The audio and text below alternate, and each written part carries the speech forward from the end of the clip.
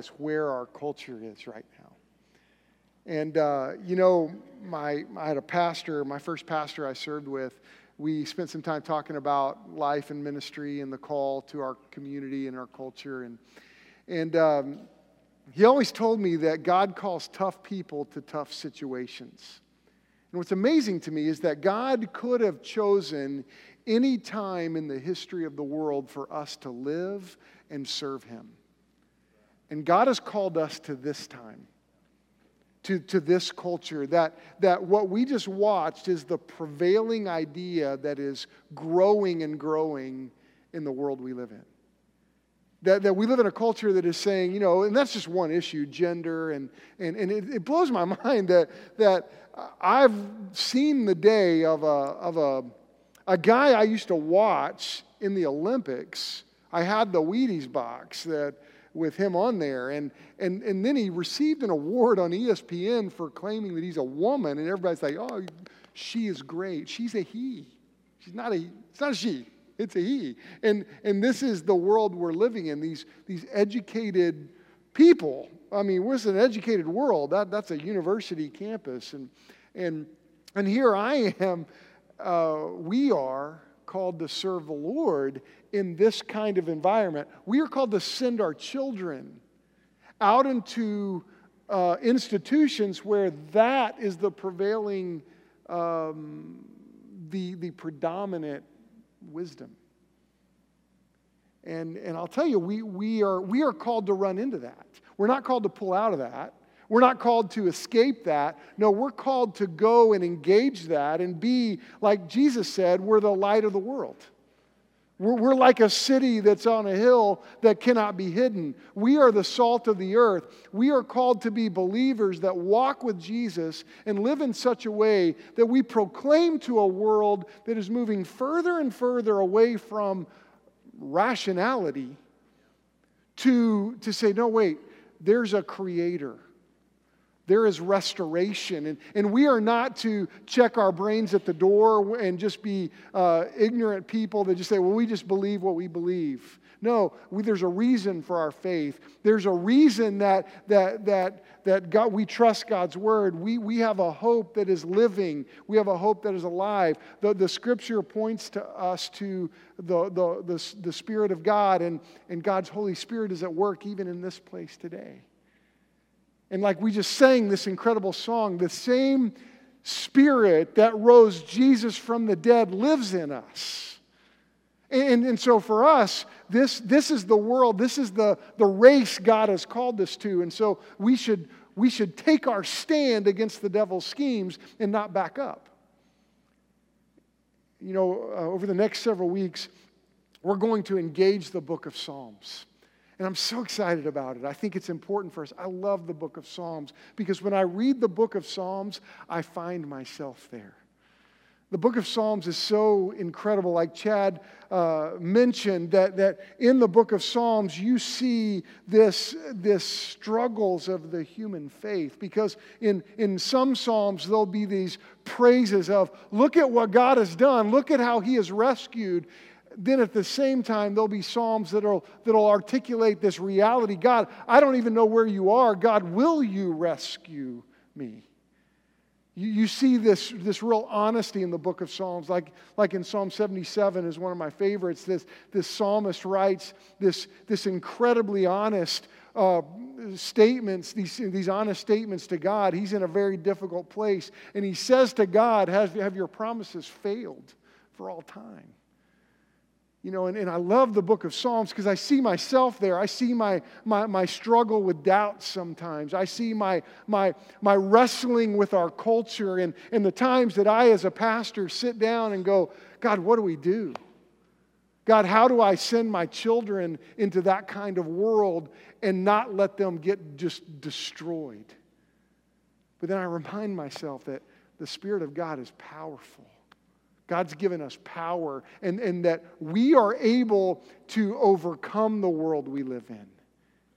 God is moving in us. This morning we're going to look at Psalm 1 like we've already done today. We've read it today. And what I want us to do as we study this psalm this morning is to look at it through the lens of the culture that we live in.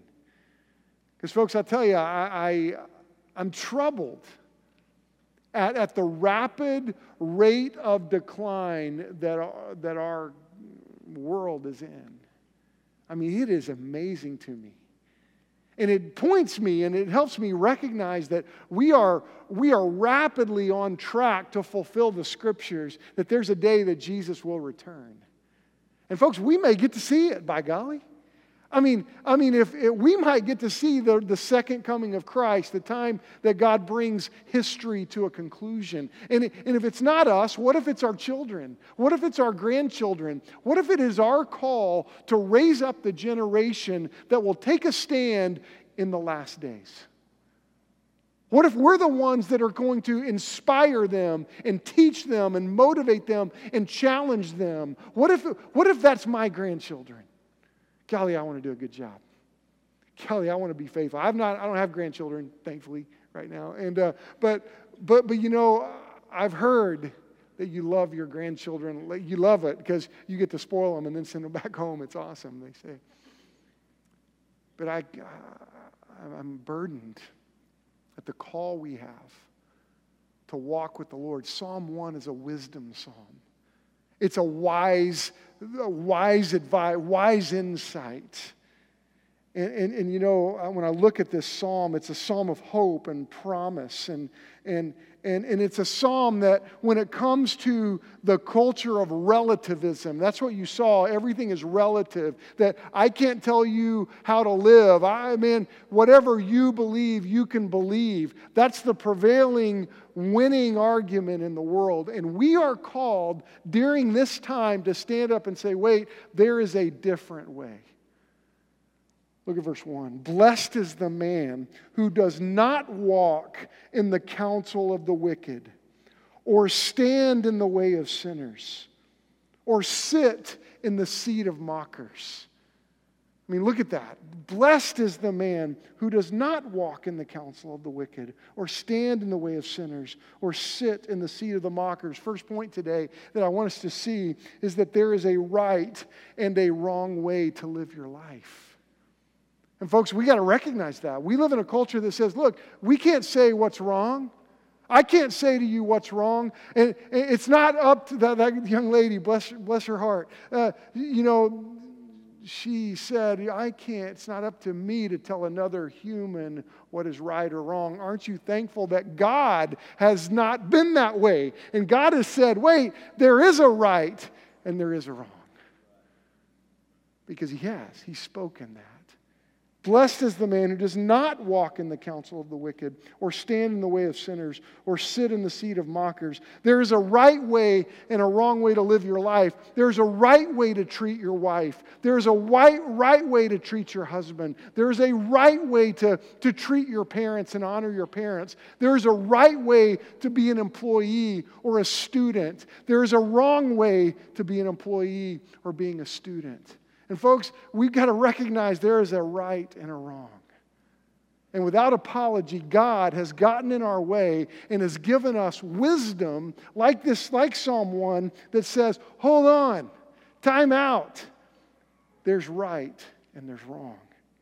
It's like, and it's interesting to me as I think about our culture and all the voices coming our way. There was a commercial recently, and it was so funny to me, and it's so right. And I think it was advertising some kind of financial institution. And this guy's alarm goes off, and he gets up, and all of a sudden there's like 10 people around him giving him advice, and they're all speaking at the same time. And he stumbles into the shower, and they follow him to the shower. And he's washing his hair, and they're standing outside the shower, all speaking at the same time, giving him advice, saying these things. And then he's walking to his car with his coffee, and all these voices are speaking to him. And it's some kind of challenge of get through the clutter and listen to this financial advice or whatever. But that's our world. We have voices coming at us 24/7 all the time saying, look, follow me, do what I say. And folks, this is a scary thought, but we are being influenced. Our children are being influenced. So can I challenge us today as we look at the right and wrong way to live is to evaluate your influencers. Who are your influencers? Who is it that is influencing you? What voices are you listening to? Because I think about these college kids that were interviewed, and I think about who is influencing them. Who is in their life that is pushing them to say, wait, there is a right, there is a wrong. And I look at this. Blessed is the man who does not walk in the counsel of the wicked, or stand in the way of sinners, or sit in the seat of mockers. You know, when I read this psalm, I can't help but evaluate the influencers that I have in my life. I can't help but evaluate and think about who is it that's influencing our church, our children, my children. It's interesting to me. And when I read the psalm, I also, you can't help but be aware of the progressiveness of sin. Now look at the progressiveness. Notice this. Blessed is the man who does not walk in the counsel of the wicked. Now you're walking along, and the wicked is counseling, the wicked's offering advice, and then, or stand in the way of sinners. As you're walking, there's a stop and standing. Stand in the way of sinners. And I'm listening to their way, paying attention to their way. And then you see a sit in the seat of mockers. You see this progressiveness that is unfolding here in this passage, and it's so smart, it's so right as you think about the progressiveness of sin, how as we are battling as believers, battling the way we live our lives, and we see this as we're tempted and we're walking along in our lives, and as we're walking along, there's counsel coming our way, and it's so often wicked counsel. And then it catches our attention, and we stop and we stand in the way of these sinners. And then sin is fun for a season, the Bible articulates and communicates that sin is enticing, and that's why we're to throw it off and be aware. And then we end up sitting in the seat of mockers. And when I look at these words right here, they're not passive words. This whole walk, this whole stand or sit, these are active words. These are words that articulate, this is my choice, I'm doing this. And when you look at the wicked, the sinners, the mockers, these are not passive words. These are active words of I'm choosing to be wicked. I am choosing to go the path of sin, the sinful path. I'm choosing to mock God. I mean, think about the gender question in our culture, how that mocks God. How he like Psalm 139 says, he carefully knit us. Not like my 3 children when they were born, carefully knit them into their mother's womb. And God was faithful to carefully knit a male and a female. And yet, here we live in a culture that one of the 2 of the most famous gender people in gender issues in our culture, the guy in the military, I'm losing his name right now, that was from Oklahoma, from Edmond, Oklahoma. He was just released from prison. What's his name? Chelsea Manning. Yeah, the Manning guy. He's a man. But our culture is saying, no, it's a woman. It's her. And you have Bruce Jenner. Oh, she's a woman. No, it's a he. Think how that mocks God, what God created. And folks, sin is progressive, and it's not passive. And when I think about this, and I think about the problems even of sin in my own life and the struggle with sin in my own life, I want to blame somebody else. I want to go, well, you know what? The reason I have that struggle is because my dad, or I've heard husbands say to me, the reason I'm struggling like this, my wife did this to me, or my husband did this to me. And so often we forget the activeness, these are not passive words, and when I think about my own struggle with sin, how I often choose it. I choose that path.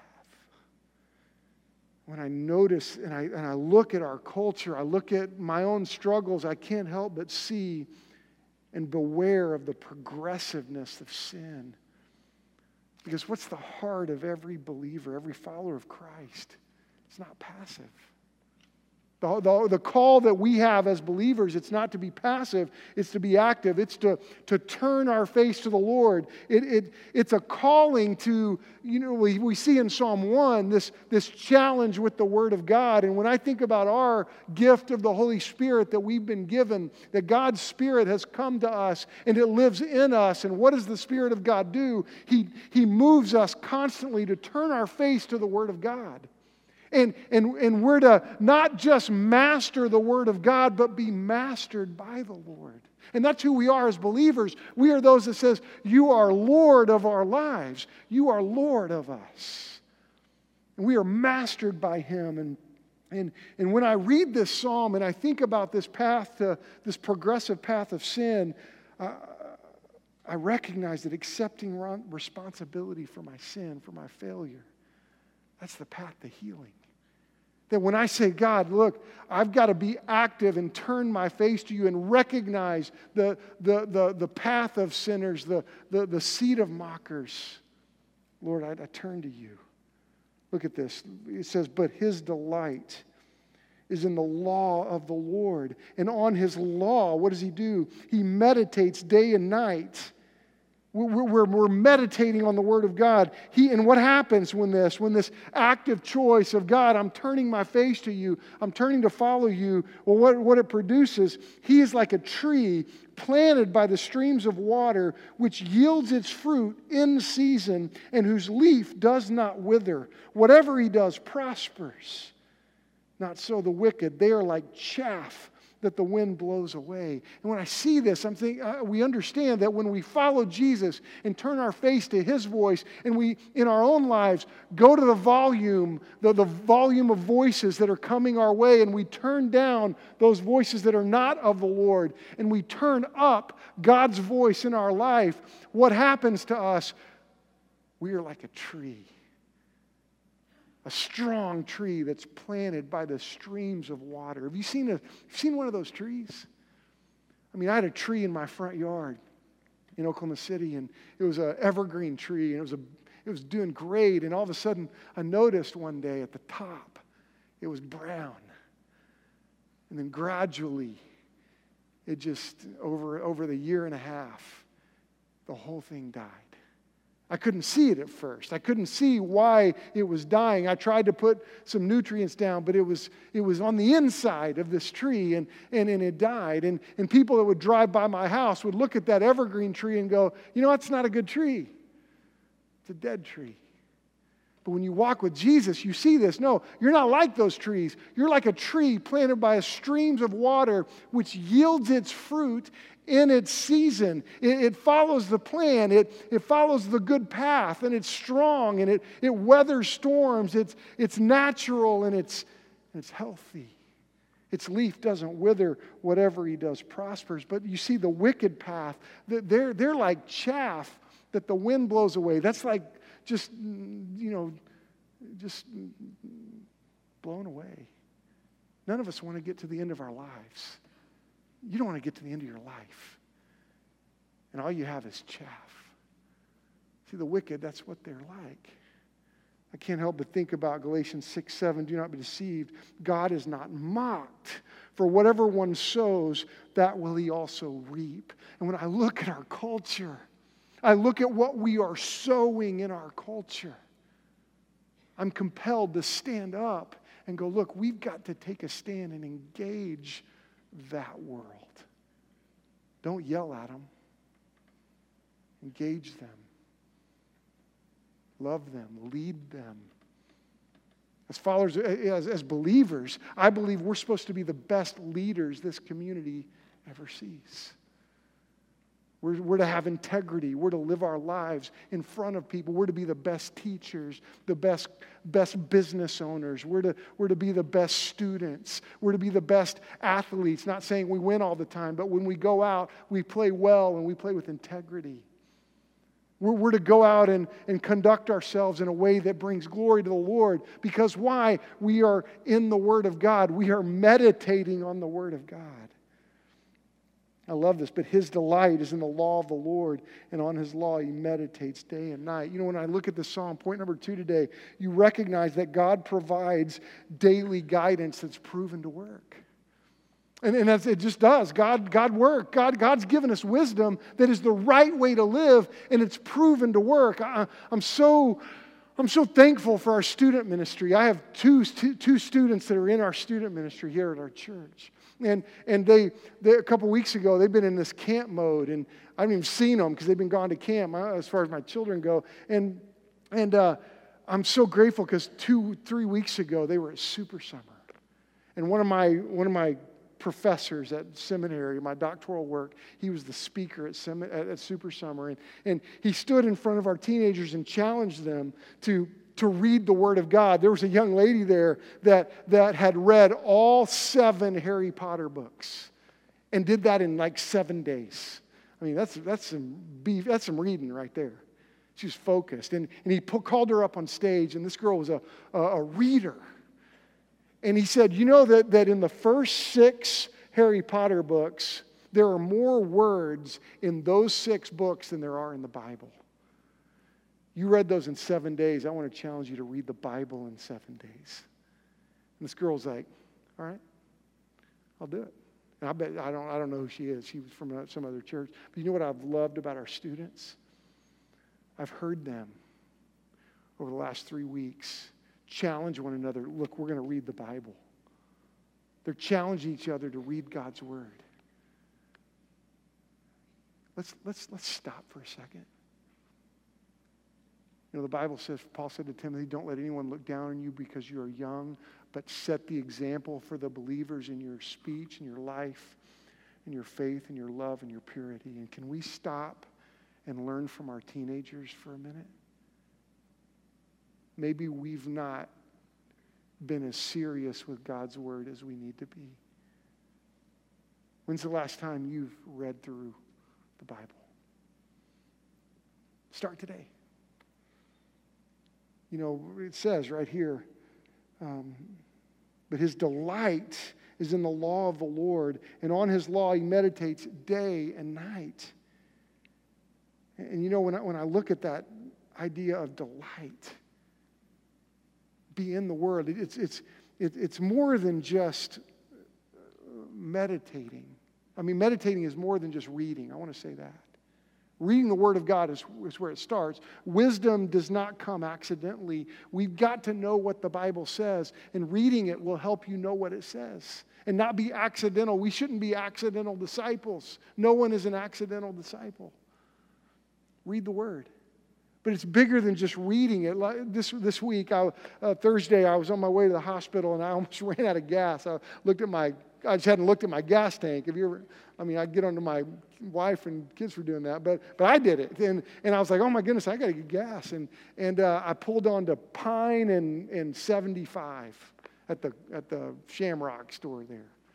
And so I'm standing there, and I'm getting gas, and this guy comes up to me, and he says, hey, can I detail your car while you're filling gas and earn some money? His name was Terrence. And I said, well, Terrence, no, but I'll tell you, if you'll stand here and talk to me, I'll give you something.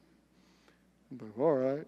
So I said, I want to tell you about Jesus. And I started sharing the gospel with him while I'm getting gas. And Terrence, man, he laughed, he chuckled, he goes, oh, man. And he starts preaching. I mean, and he was good. It was really good. He was homeless, and I stopped talking, and he went on, and he nailed the scripture. He got them right. And I was like, Terrence, high five, man, you got it. But he knew about it. But the breakdown in Terrence's life was he wasn't living it. It's like, Terrence, we got to move past from, it's not just about being homeless, man.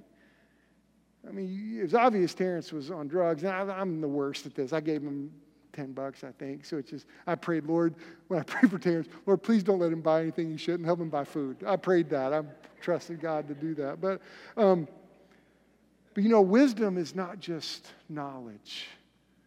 Wisdom is the correct use of knowledge. And this is why we've got to not only just read the Word, but learn to study it. That meditate is learning to study God's Word. And this is something I pray we do. And I want you to see today that wisdom of God, it develops when His Word is absorbed. And I want to ask you a question. When's the last time you memorized a key passage of Scripture? Do that this week. Memorize Psalm 1 this week. I mean, memorize that. Meditate on that. You might say, well, Chris, memorizing Scripture is hard. No kidding. It is hard. So what? Life's hard. Get over it. Let's memorize the Bible. Let's memorize. Work on that this week.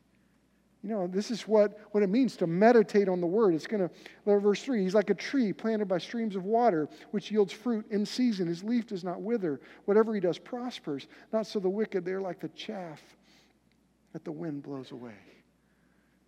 Now look at verse 5. Therefore, the wicked will not stand in the judgment, nor sinners in the assembly of the righteous. For the Lord watches over the way of the righteous, but the way of the wicked will perish. You know what else we see in this psalm? I mean, not only in this psalm do we see this reality that there's a right and wrong way to live your life. Not only do we see God giving real daily guidance that's proven to work, but do you know what you see in this psalm that we need to hear today? Is that everyone will experience a coming judgment. There's a judgment coming. That our world is marching towards a destiny. Folks, there's a destiny to our world. And what if? What if it's our calling to usher in the second coming of Christ? What if we're the generation, we're the people that are to take a stand and point the world to Christ as He returns for a second time? Because let me tell you something. There's a second coming on the horizon. Now, I don't know when it is. But everything that I look at, everything that I see, it helps me. It's obvious that the Word of God is coming to pass. I mean, just the fact that in times, Matthew 24 says there will be earthquakes in various places. And we have more earthquakes in Oklahoma now than California. Are you kidding me? I mean, I thought California was going to fall off the earth. It's going to fall in the middle, looks like, you know. Folks, there's a coming judgment. And when I look at this, this is why as I look at this passage, the wicked will not stand in the judgment, nor sinners in the assembly of the righteous. You know, we got to see that it's wise to live today with the end in mind. And I'm amazed at how very few people live their life thinking about the end.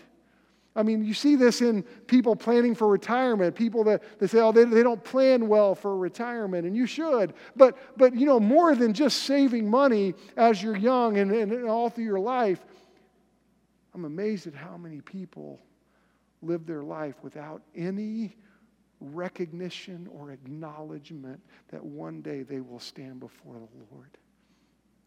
This week I stood and preached right here. The funeral of Linda Malone, great leader in our church, a lady that blessed me. And I got to say to her before she died, last Sunday night, I went to her hospital bed. And I said, Linda, I want you to know you blessed me. You were a blessing to me as your pastor. Thank you. And you know, she met Jesus face to face. She saw Him. Her faith is now sight. As we sit here today, she's in heaven with the Lord. And folks, I'm telling you, when we get there, I guarantee you, when we walk through that door called death, when it's going to come in different ways at different times, but when that happens, I guarantee you, we will have longed to have served the Lord more faithfully. That we would have longed to follow the Lord more nearly. And we would have longed to love the Lord more dearly, like that great poet has written. So let's know that judgment is coming. And when I read this psalm, I think, golly, Lord, I want to live this. I want to live this out. I want to not stand in the way of sinners or sit in the seat of mockers. I want to follow you. I want to live with the end in mind. I want to live with that reality that one day I will stand before you. And we see this. It says, no, for the Lord watches over the way of the righteous, but the way of the wicked will perish. And it's amazing to me that we live in a world that will say to God, I will acknowledge God with my lips, but when it comes to their lifestyle, they live like He doesn't exist. And I'm not just talking about people outside the church. I'm talking about maybe some of us that walked in the door today. We acknowledge Christ with our lips, but we deny Him with our lifestyle. And when I see this psalm, I'm compelled to say, God, I need to live this every day. I want you to notice verse 5 and 6, and then I'm going to wrap up here. But it says, therefore the wicked will not stand in the judgment, nor sinners in the assembly of the, look at that word, righteous. For the Lord watches over the way of the righteous, but the way of the wicked will perish. You know, I'm compelled to get in the Word of God and to follow the Lord and listen to His Spirit and to recognize that His Spirit that lives, that rose Jesus from the grave does live in us. But when I'm honest about the details of my life and I see that word righteous, I'll be honest with you, I think, man, Lord, I can't do it. I can't be righteous. We got to remember that when this psalm was written, this was in the day of the temple sacrifices, that every person that read this psalm in this day that it was written recognized that sin was devastating. And what they would do is they would often go and kill animals and offer blood sacrifices. It was brutal, it was smelly, it was messy, but sin demanded it, and they were required to do this to atone for their sins because God's wrath was against sin. And whether it was a sin they committed or a sin they omitted, they had to go deal with sacrifices, blood sacrifices. You see, we look at that and we have seen the moment in history when the wrath of God has been satisfied. Why? Because Jesus, God Himself, entered human history and He went to the cross for us. And that's why when I read this psalm, I think we got to be better ambassadors for Christ because we're in the middle of a world that is moving rapidly away from the Lord. And it's us that are called to say, God, look, world, you need to follow Jesus. You need to turn to the Lord. This is why we can't be silent. This is why we can't live inconsistently. This is why we have to know the Word of God because you and I are called to take a stand as righteous people. Now, why are we righteous? We are therefore Christ's ambassadors. It is as though God were making His appeal through us. We implore you on God's behalf, be reconciled to God. Why? Because God made Him who knew no sin to be sin for us so that we might become the righteousness of God. And see, I stand before you today. And we stand before a world righteous not because we are good, but because Jesus paid a debt that He didn't owe. Because we owed a debt that we couldn't pay. And He washed our sins. See, righteousness is a gift that is received. Have you received that gift? Folks, I'm telling you, we're called to take a stand in a culture, and we've got to see that there is a right and a wrong way to live our lives. We've got to see that God provides daily guidance that's proven to work. And folks, we must not forget that everyone will experience a coming judgment. But have you received that gift? Last week, I was sitting with a guy, and I was talking to him about the gift of salvation, that salvation is a gift, that it's not something you can earn or deserve, and it's not something you can do to get God to like you. It's not about religion. It's about a gift you receive. And I was trying to explain this to him, and I pulled out my wallet, and I got a $5 bill out just like this. And I walked up to him and I said, okay, do you believe I'll give this to you? Macy, do you believe I'd give this to you? That's what he said. He said, sure, I do believe it. No, do you believe it? No, Macy, do you believe that I would give this to you? Do you really? No, I'm serious. Do you really believe it? You don't believe I'd give it to you? Okay. Do you believe I'd give this to you? You don't? Chloe, come on. Do you believe I'd give do you believe I'd give it to you? Huh? I mean, honestly, I'm your pastor. Come on now. Pastors aren't cheap. Come on, let's go. I mean, seriously, any one of you, do you believe I'd give it to you? You don't? He said yes. He thought, yeah, I guess do you believe it? Yeah. You do? Seriously? Yeah. Okay. Let me take it. There you go. It's yours. Yeah, good job, Chloe. Macy, come on. I'd give you $5. But that's my point. I looked at him and I said, and we had the same struggle. He was like, yeah, I do. I believe it. We're fighting about it. And I'm like, do you believe it? And he reached out and took it. I go, exactly, right there. There was a day in my life that I heard the Spirit of God. I said, Chris, here. And there was a moment I received it. And Jesus changed me. And you know what he did? He made me righteous. Don't read this psalm and think, I got to be righteous on my own. That's not where it begins. God makes us righteous. And then we are compelled to say, God, we will be mastered by you. We will allow you to master us. That's where we got to live. That's how we're going to see a world completely changed. If you've not received that gift, can I tell you the Holy Spirit of God is saying to you, here is a gift. Receive it. Receive it. If you are a believer and you've just not been living like you should, we can't read this without being burdened for a world that we live in. We must walk with the Lord. We must run to a culture that we just saw and say, wait a minute, there's a Savior. And here's who he is. We're going to have an invitation, and we're going to worship through this song that we sang. And as we worship, I mean, even if you don't come down and pray, this is not the time to check out and just watch.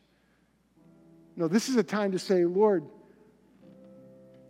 those that know him as Savior. As we sing this song, I want you to remember the same Jesus that rose him from the dead, it lives in us. If you don't know what that's like, come and talk to one of our staff members. We'll take you outside this room and show you how you can receive that gift.